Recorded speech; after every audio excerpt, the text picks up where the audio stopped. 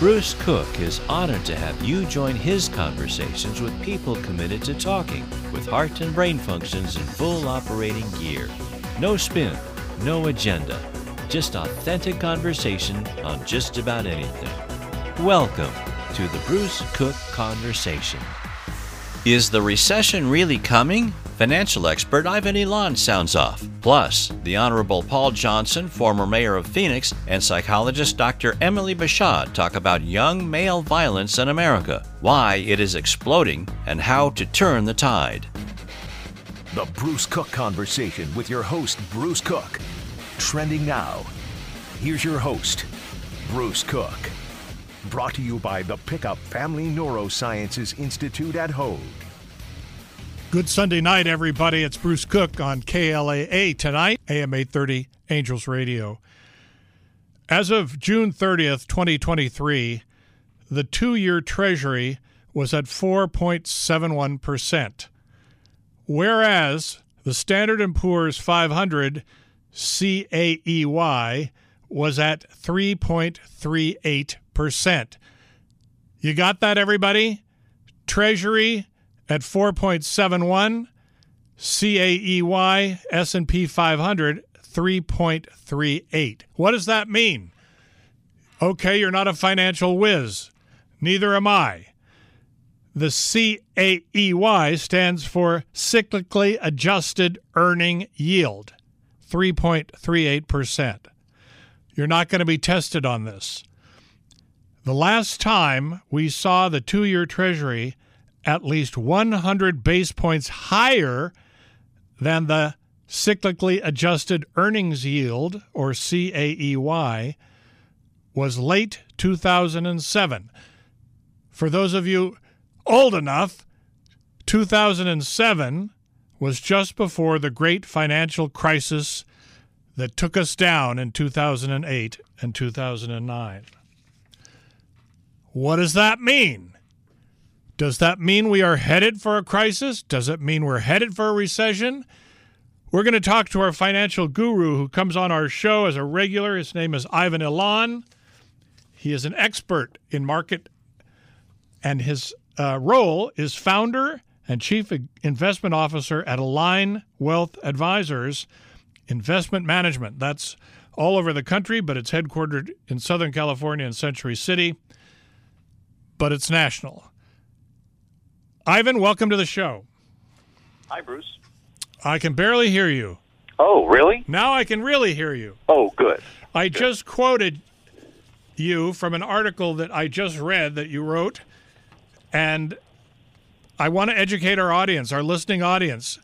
We're not all genius investors, Ivan, but it scared me as your topic was very clear. Not knowing that much about Standard & Poor's 500 or the two-year Treasury, but that 100-point difference that existed in 2007, what does that mean to you as a financial expert right now? So, one of the things that we have when we're looking at the capital markets, and capital markets is just a fancy phrase that encompasses stocks and bonds and even cash, or even U.S. Treasury bonds. And so you have to figure out how to evaluate whether something is a good investment or not. That's kind of the whole point of the business, and why people get advanced certifications, and people go to universities to study this stuff, and it's all in this attempt to figure out where is the best place to put your money at different points in time, because markets do change, economies do change. Even a simple way to think about how much economies do change over time. Just get in your time travel machine and go back 30 years. And look at the top 10 stocks that occupy the S&P 500. Those companies are not in the top 10 anymore 30 years later. So market leadership changes. And so, of course, that doesn't happen overnight.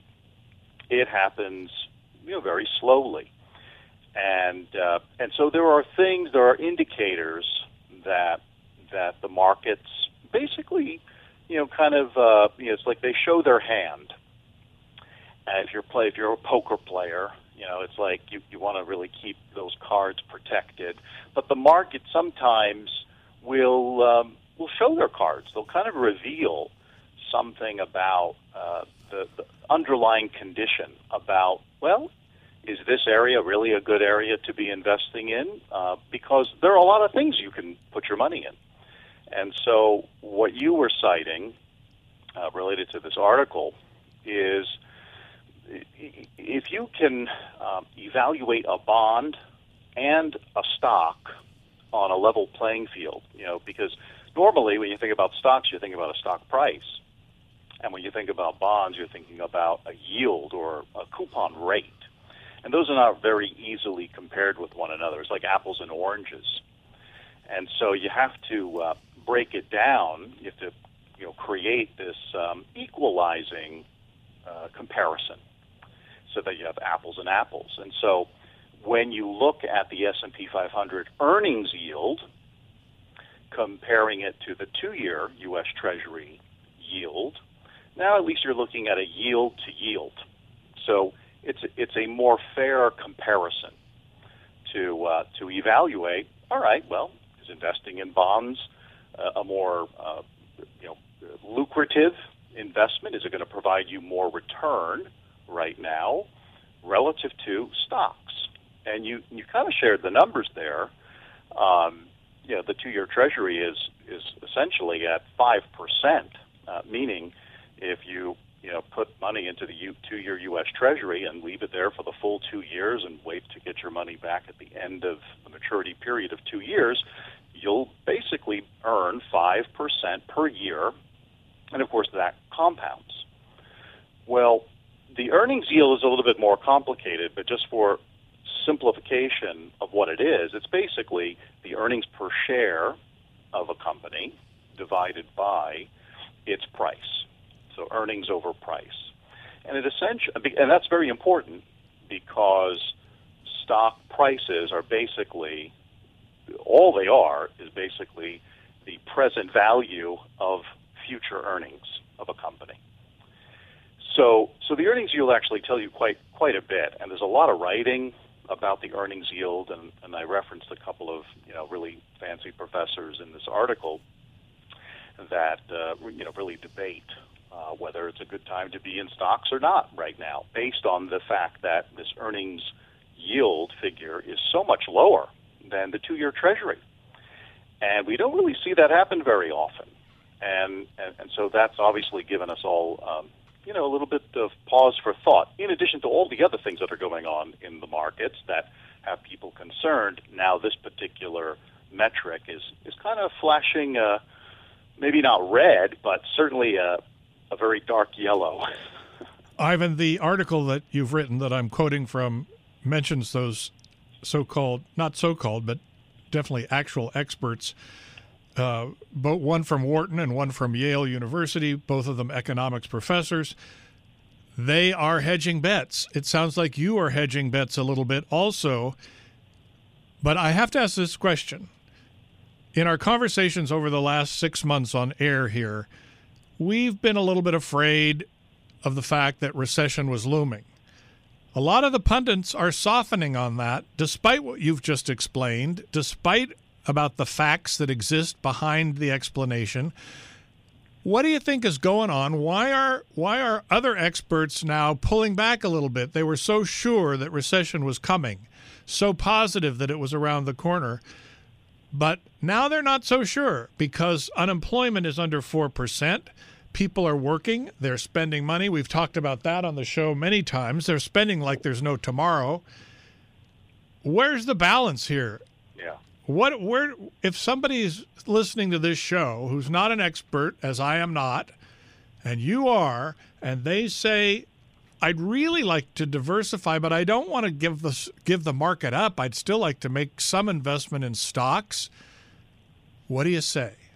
Yeah, if you have a very long time horizon, investing in the S&P or some kind of index fund, that's a very basic way to do it. But you have to have a very long time horizon, meaning a decade out that you don't plan on touching the money. And that's pretty unrealistic, I think, in today's world. Even for young people that have certainly more than 10 years, the stock market is filled with 20 and 30-year-olds that are gambling like crazy. They got a lifetime ahead of them, but they're buying and selling like tomorrow is the next day they move it. So one of the things that we're seeing in the data is, because like you just mentioned, people have been spending.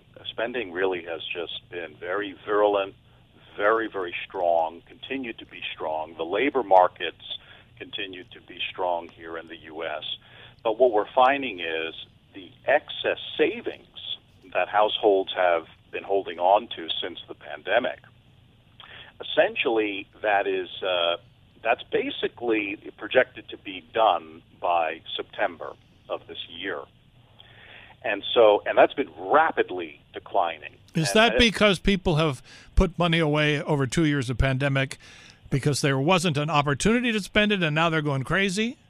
Yes, simply put, that's exactly. And they're going to run out, and face the music.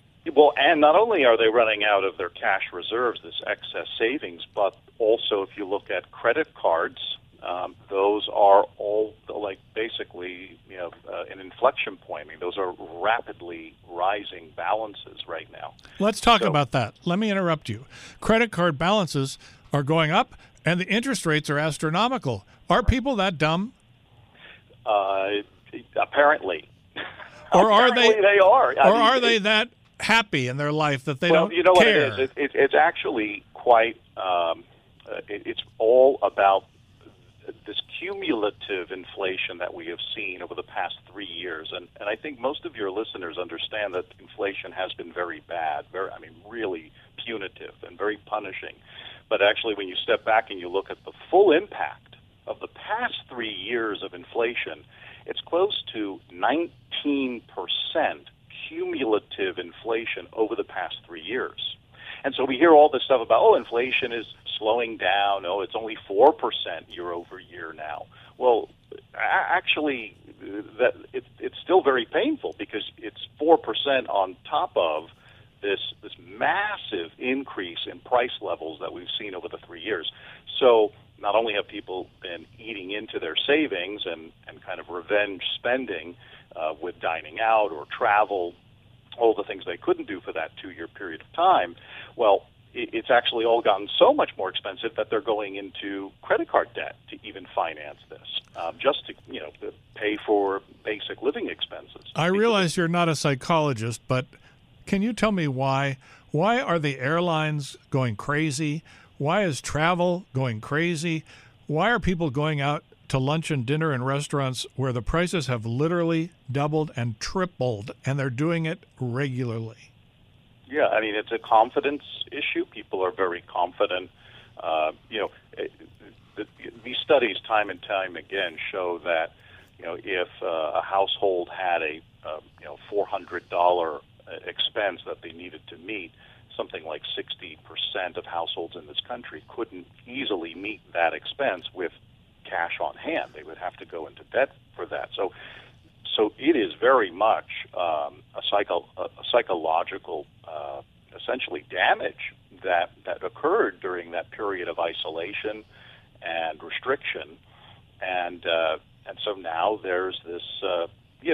It's really delusional at a macroeconomic level how people are approaching their finances right now, and so it is certainly something to be concerned about. I've noticed personally, just in recent weeks, not long months ago, but just in recent weeks, that places that were suffering from lack of employees for 2.5 years, restaurants, hotels, shopping centers, in other words, the rank and file society, these people are now back. Maybe it's not the same people, but people are back to work. I was in a restaurant recently that a few months ago, you had to scream across the room to get the attention of help. There was 5 people surrounding the table. This is new. Yeah. So.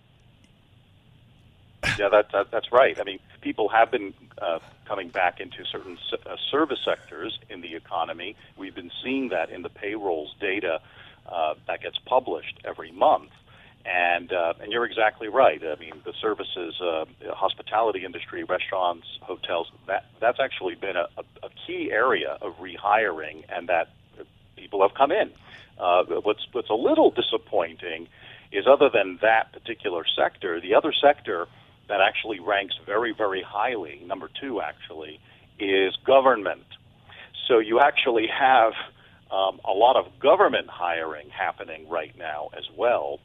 I don't know if that's the 80,000 IRS agents that are supposed to be on deck to show up, but essentially, I thought that was kiboshed. Well, I don't know. I think there's still some. The funding they still have money to expand that employment base at the IRS. There's still a pretty fair amount of allocation there.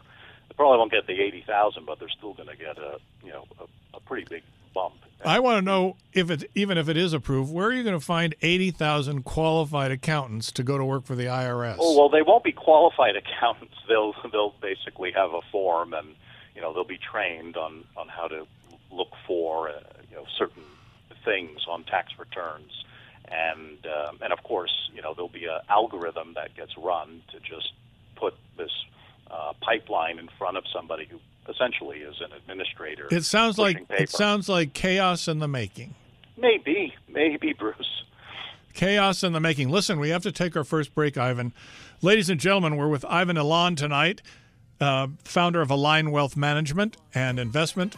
And I'm Bruce Cook, of course, and we will be right back. You better not go away. We're going to try and heal your woes in the next 15 minutes. Miami to LA, G4, we taking off. I'm a hard worker, I'm far from the boss, but when it's said and done, I'm owning it all. I know you think it's just rap, just this, just that. Right, nah, baby. At the Pickup Family Neurosciences Institute, the Hoag Epilepsy Program is accredited by the National Association of Epilepsy Centers as a Level 4 epilepsy center. This means that our experts provide the highest level care for patients with complex epilepsy. Our patient-centered approach to epilepsy treatment, combined with state-of-the-art technology, including robotics and laser ablation, ensure the best possible outcomes for our patients. To learn more or for an evaluation, call 949-966-0243 or visit hoag.org/epilepsy care.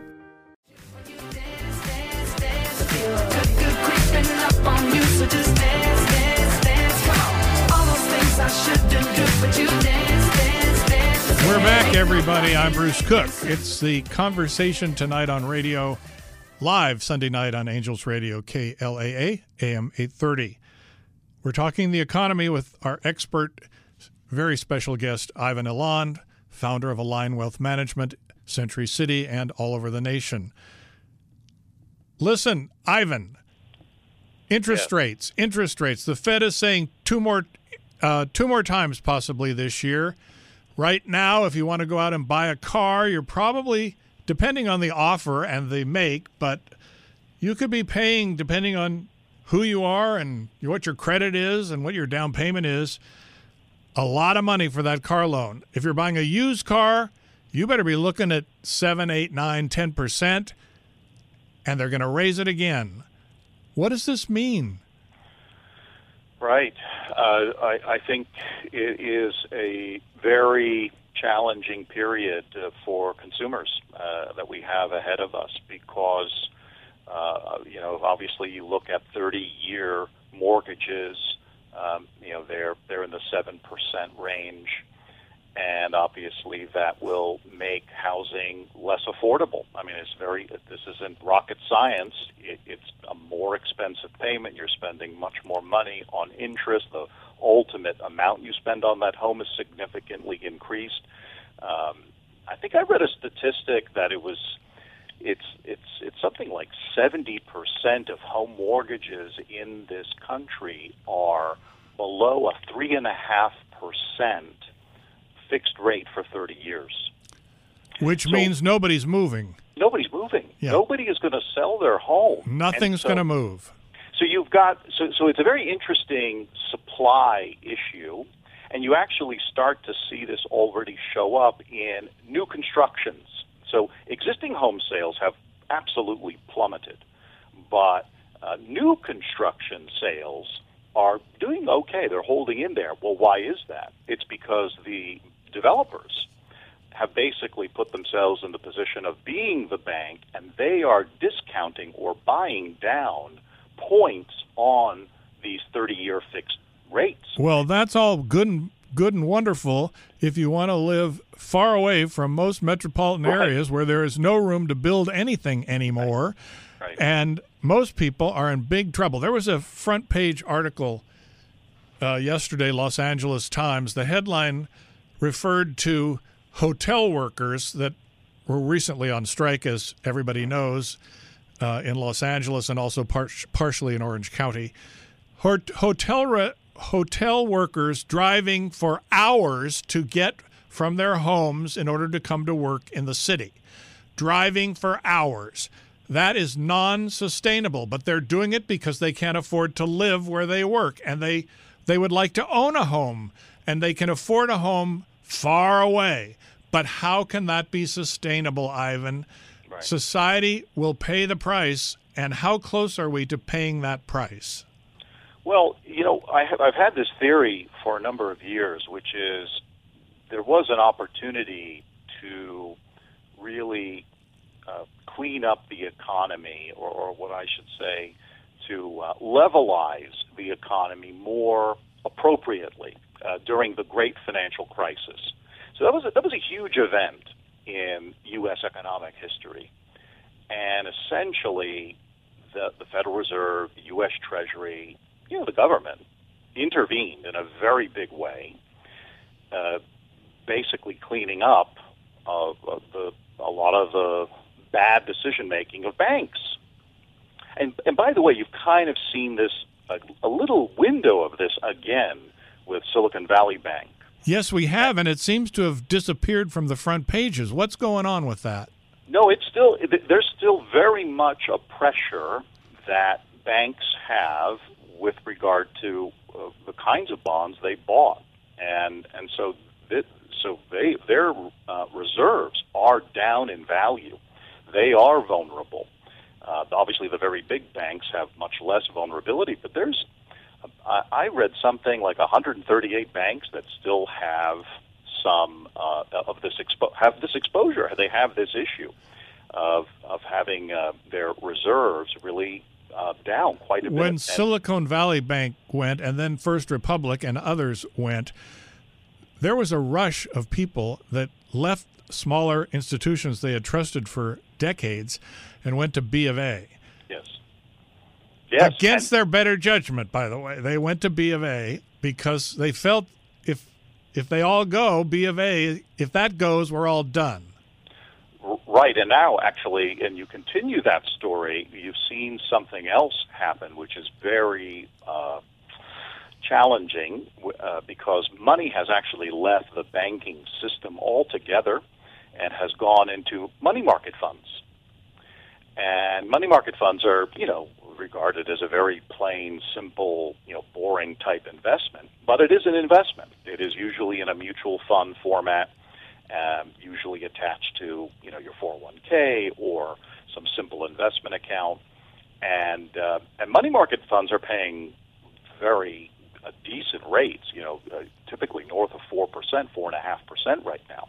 Whereas the bank in your basic savings account or checking account is maybe paying you 0.5%. Explain the difference to people that aren't so sophisticated between a money market fund and just a savings account in a bank. Right. So a bank savings account means that your deposit is part of the FDIC money base.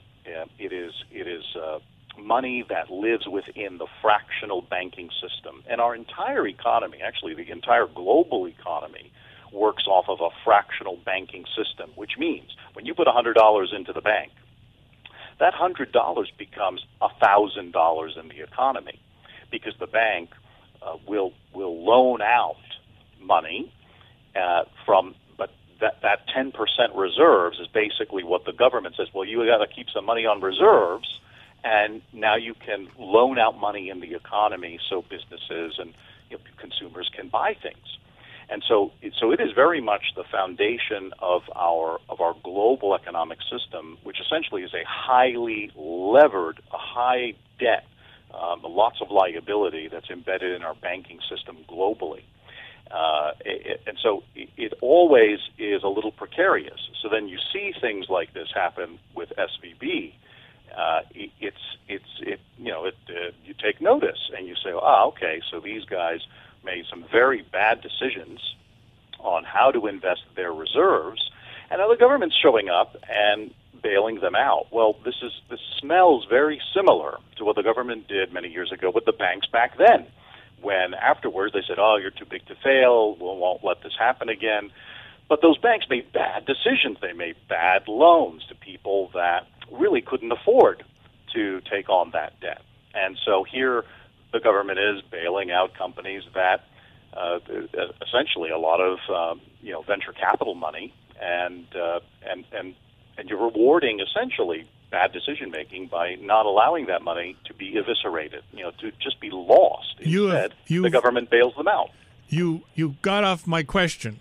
Oh. The difference between just putting your $100 in a savings account and then what's the difference between a money market fund? So that's the fractional banking system. The money market is the mutual fund company just takes that money on deposit and goes and buys bonds, usually U.S. Treasury bonds in the marketplace. And those, of course, are yielding quite a bit right now. So what's the security difference between the risk of just putting your money in a bank account and putting your money in a money market? Well, a money market is actually real investments. It's dollar-for-dollar transactions. So you put money in the money market, that money market fund is going to go and buy essentially bonds, real investments that back that investment. Now, of course, you have a risk there, even though it's a dollar in, dollar out, and everybody hopes that it maintains that. Actually, during the financial crisis in 2008, 2009, we saw a couple of money market funds actually go lower than $1 in value. So there is a little bit of risk there that people should be aware of. It is not a guarantee the way FDIC is. And so that's the big difference. That's the answer I think people need to understand. Yeah. Ivan, we're out of time, but I need you to come back because I want to talk about this new political economic word that is being bantered around called Bidenomics. And what does that mean to the American public? What does that mean to the election that's coming? And is it real? Is it just politics? What does it have to do with the economy and everyday people? So will you come back soon so we can examine Bidenomics? Always a pleasure, Bruce. Anyway, before you go, please share with our listening audience how to reach you if they're interested in getting some investment advice. Sure. We have a lot of resources on our website at alignwealth.com. That's ALIGNE wealth.com. And if you go there, we have some contact forms, and always happy to continue this conversation because there's a lot of things that I think people would be fascinated to learn. And they are every time you come on. Thank you for your time and your expertise. Have a great week, Ivan, and we'll talk again soon. Thank you, Bruce. Ladies and gentlemen, that was Ivan Illan from Align Wealth Management. I'm Bruce Cook tonight, live on radio. We're going to take a break. When we come back, we're changing gears big time. We have some real serious stuff to talk about. The topic coming up is, why do young men seem to be so violent in our society right now? Why are there so many young men in such trouble? And what is driving them to shooting others? I will be right back.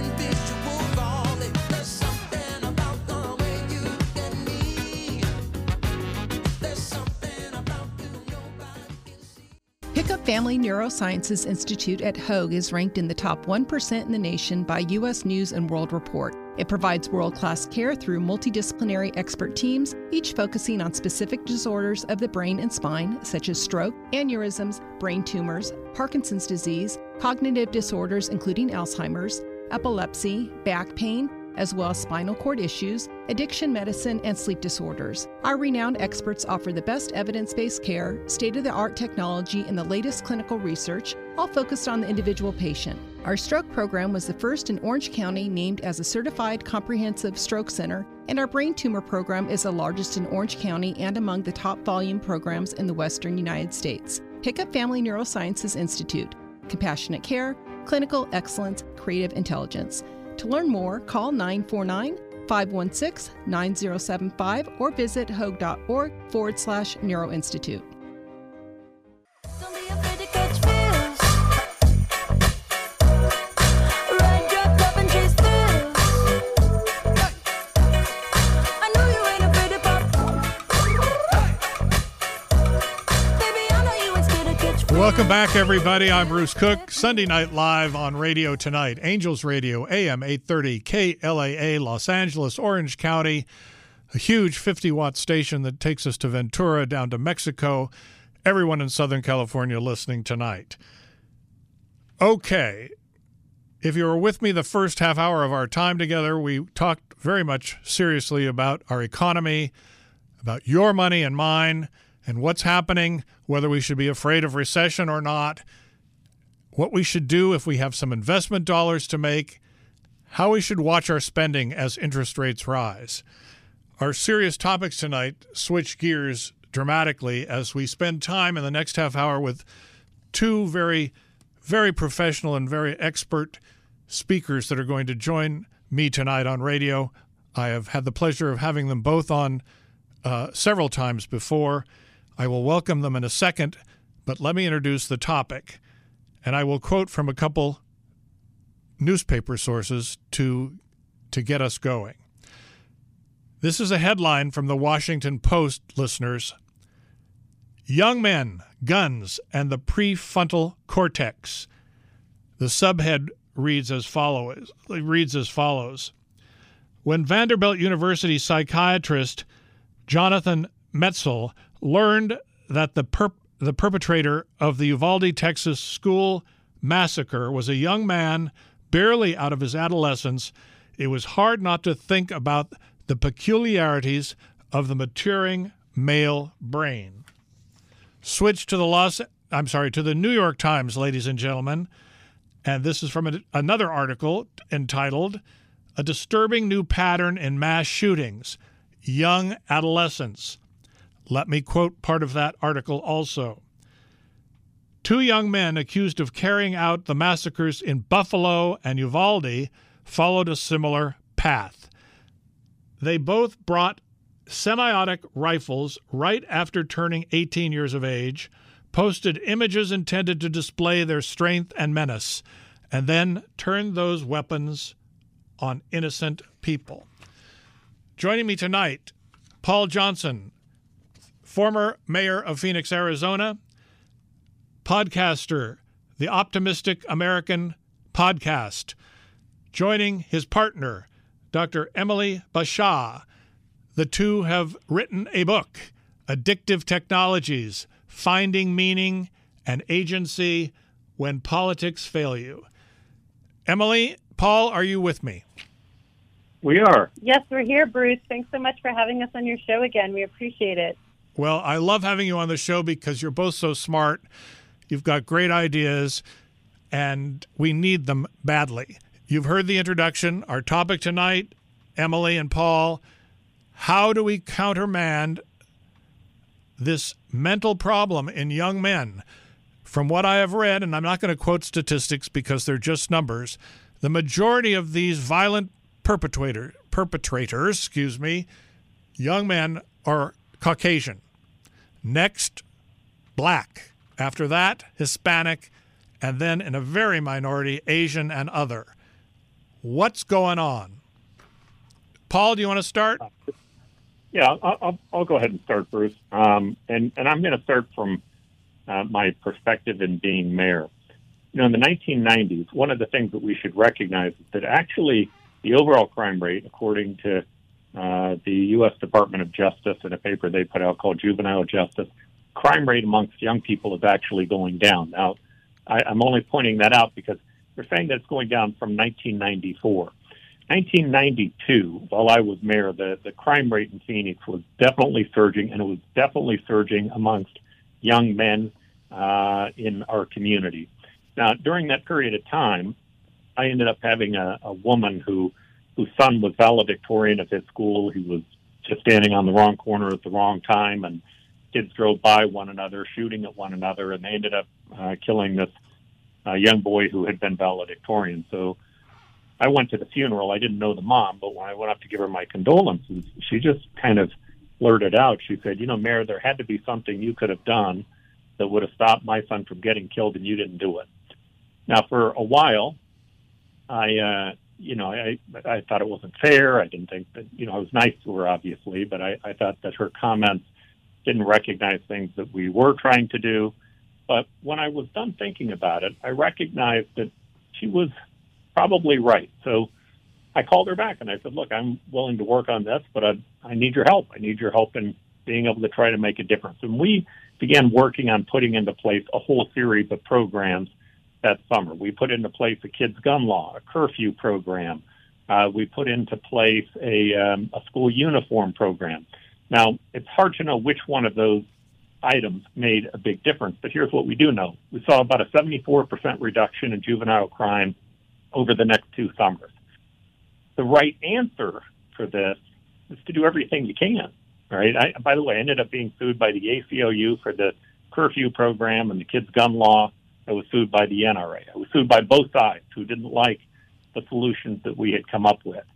Well, if you look at the studies that we are seeing today, there's a really good study by the Justice Department that points out the kids who have been engaged in mass violence, especially those on campuses. But one of the things that they pointed out that was fascinating to me, they did a study of about 180 cases. As you said a moment ago, the majority of them were white. The majority of them went to the school that they were actually located in. The majority of them actually gained guns from inside their own home and then brought them to school. When you start looking at what works on that, here's the first thing. You actually can begin to profile them. One of the things that they also saw, which Emily I know can talk about, is that almost all of them were people who had attempted suicide in their past. Meaning when they were committing those crimes, they knew that they weren't going to walk away from it. That was going to be their last time there. Well, again, you can begin to identify kids in that process. But the things that work are things like safe storage laws. There's lots of evidence that safe storage laws are one of the most important things that you can do. The idea of us being able to get injunctions on people that we know that are dangerous, to get restraining orders on them. We know that those work. We know that it also works to have red flag laws. But in addition to that, in my opinion, as communities turn away from curfews, we end up having a bigger set of problems. Look, young people, we can go into white males, and Emily's done a lot of work on this. You can talk specifically about what's happening amongst young white males, and there's no doubt that's where young males is where the majority of the problem exists. But it's between the age of about 16 and 24 years old, and this is really the biggest difficult problem.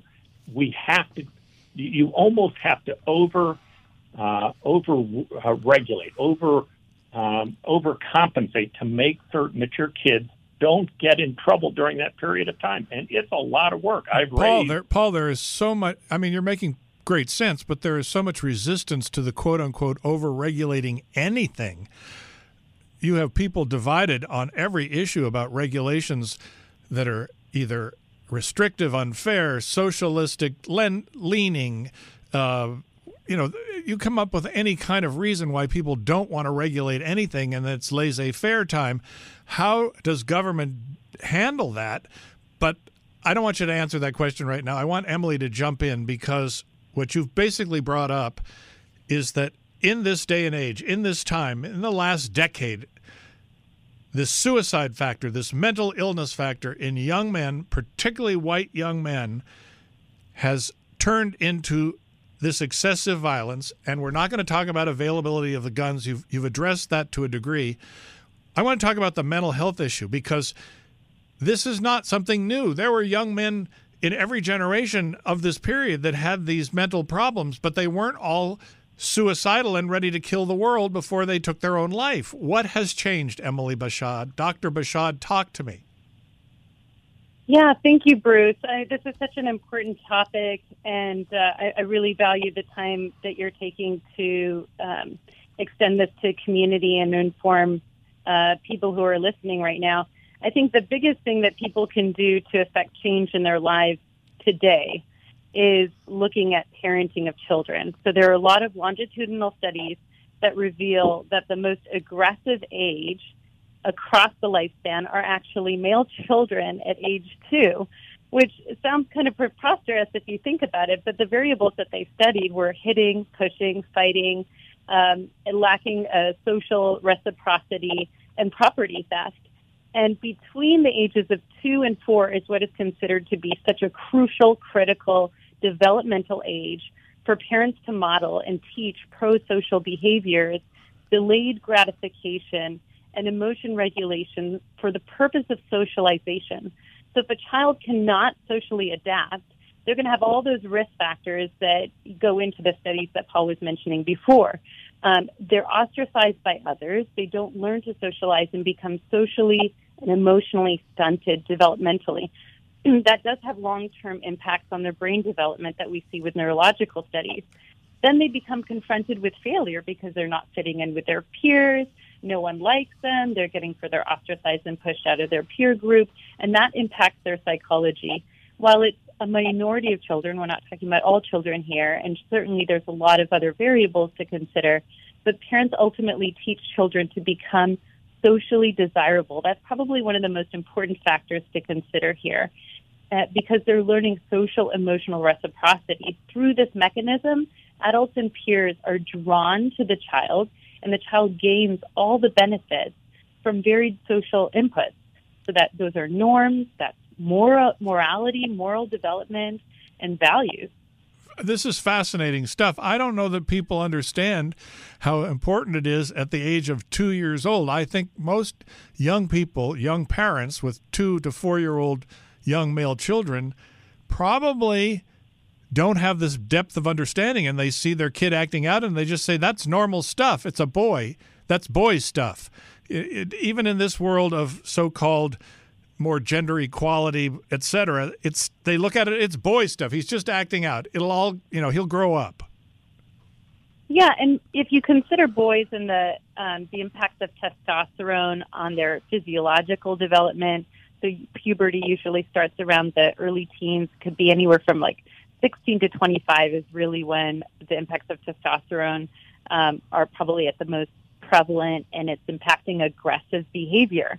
So we're seeing violence with correlates of aggression, but during those ages, 16 to 25, male youth, they're going to be stimulus-seeking. They're going to be engaging in risk-taking behaviors. We see a rise in substance use during this time. The frontal lobe is not fully developed, so they don't have that impulse control or that ability to have that forethought and appreciate consequences of their behaviors and their choices. And if they don't have a healthy outlet, like through sports or other activities that can manifest into these externalized behaviors or violence, if they haven't learned these skill sets during that critical period of time, it can have a very different impact on the human being and trend them more towards these conduct problems that we see in adolescence or even childhood, oppositional defiant behaviors, and that can later develop into antisocial personality disorder. It just gets worse and worse. Yeah, it'll just continue down that trajectory.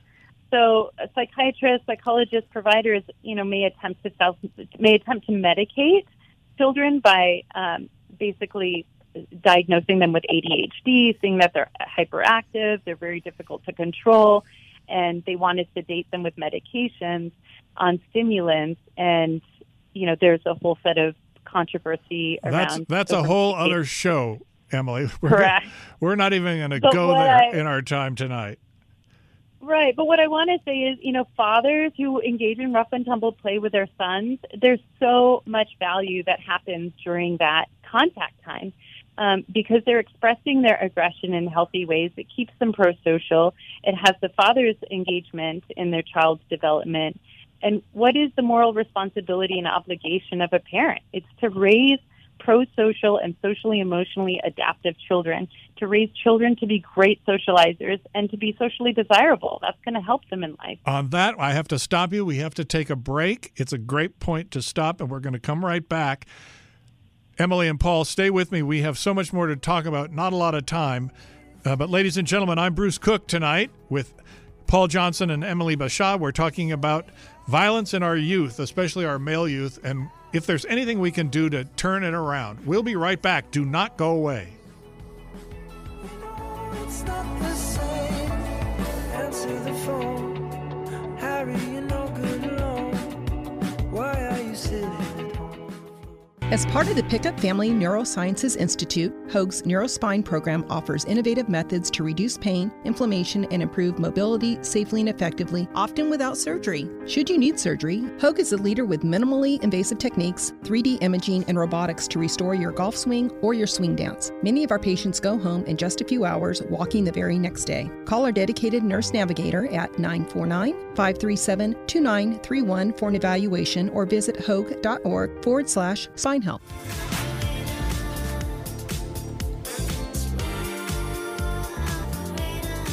Welcome back, everyone. I'm Bruce Cook tonight, live on Angels Radio. I'm visiting with two very special guests, the Honorable Paul Johnson and Dr. Emily Bashad. Just before the break, Emily shared with us that parents are responsible for raising healthy, well-adjusted kids. And I'm sure she would agree when I say that we are failing as parents to raise those healthy, well-adjusted kids in so many instances. I don't know if it's worse than it's ever been. I don't know if it's getting better, but we are failing. So I want to ask Paul to jump in here and respond when I say, how does the public sector of government, which you are so familiar with, pick it up where the parents fail, and how, getting back to how we started our conversation tonight, with all the programs that you described, that you put into place in Phoenix, Arizona to help curb this kind of violence in young male youth, how do we get beyond all the noise and all of the criticism and all the debate that gets in the way of solving the problem? Paul, help me. Sure. So let me start with this. You only have to have about 5% of the parents fail on teaching their children how to socialize and work with other children for it to be a big problem for our community. Good point. Good point. Large amount of kids. So there are a lot of parents who are doing the right thing, but a small amount of parents, a small percentage, can be a huge problem on our streets. And the job that cities have government ends up having, is trying to fix the problem when that small group of families fail for whatever reason that they fail. I would tell you that what I learned in being a mayor is a couple of things. The first one is the idea that you're going to defund the police. I promise you, if you went out to the harder areas of your communities and you said, hey, the wealthy communities want more cops, and we're hearing from your neighborhood you want less cops, we're going to take the less cops away from your neighborhood and send them to the wealthy one. We'll just defund them in your area. You'd have a riot, all right? I guarantee it, because I had areas in Phoenix that were tough areas. But what happens is the people who are being harmed by the crime oftentimes aren't the ones that are the loudest. They're not the ones that are speaking up. You start removing cops, and those people will speak up. The second thing that I would tell you is, if you start cutting out pool hours or midnight basketball, you can't hire enough cops, right? You have to find activity for these young people to stay engaged with. It just is an important part of the process. And then you have to get rid of this left-right critique and be willing to take on both sides to try to make a difference. So I'll give you just one example, the curfew program.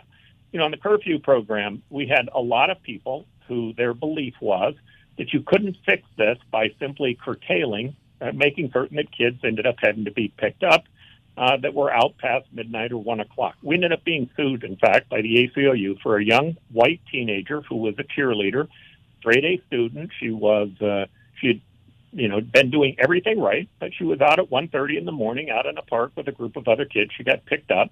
And when she was picked up, I remember my police department said, Mayor, we should probably back off of this, or you should, and we'll handle it. My answer was no. I held a press conference, and I said, hey, look, she was out at 1:30 in the morning. But it's our job to make certain that they're not. And we're not doing this just to punish bad kids. We're doing this to protect good kids. So one of the reporters said, well, Mayor, this is a good kid. She was doing all the right things. Her parents thought that it was okay for her to be out. How can you think that you have the right to say that? My first answer to that was, I don't want my police department determining which kids are good kids and which kids are bad kids. I want them to use a timeline. And if it's earlier than that, pick them up. Number two, good kids die when they're hit by stray bullets just like bad kids do. Right? So it's part of leadership's job to be in their face, because there are these extremes on both sides that want no rules or no regulation, even for children. I couldn't believe the NRA sued me for the kids' gun law because we were trying to take guns out of the hands of kids under the age of 18. Paul, I've got to bring it to a close because we're running out of time. Give us your website or your phone contact so anybody can get you if they need to. Sure. They can go to optamerican.com. You can also see our book there, Addictive Ideologies. And Emily and I kind of like working on these problems because she deals with it from the psychological standpoint. I deal with it more from the sociological standpoint. It's been a pleasure talking to you both tonight. I want you to come back again often. All the best to both of you. Thank you so much for your input. Ladies and gentlemen, the show is ending. Our time is up. I wish you a very healthy and happy and successful week. Come back again next Sunday night to the Bruce Cook Show, The Conversation on KLAA, AM 830 radio. Next week, we're on at 2 o'clock before the game, so a slight time difference. Anyway, good night, Emily. Good night, Paul. Thank you, everybody. See you next week.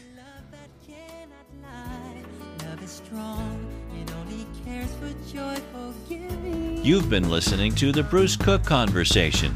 Hear The Bruce Cook Conversation on Sundays at 6 p.m. Pacific on AM 830 KLAA.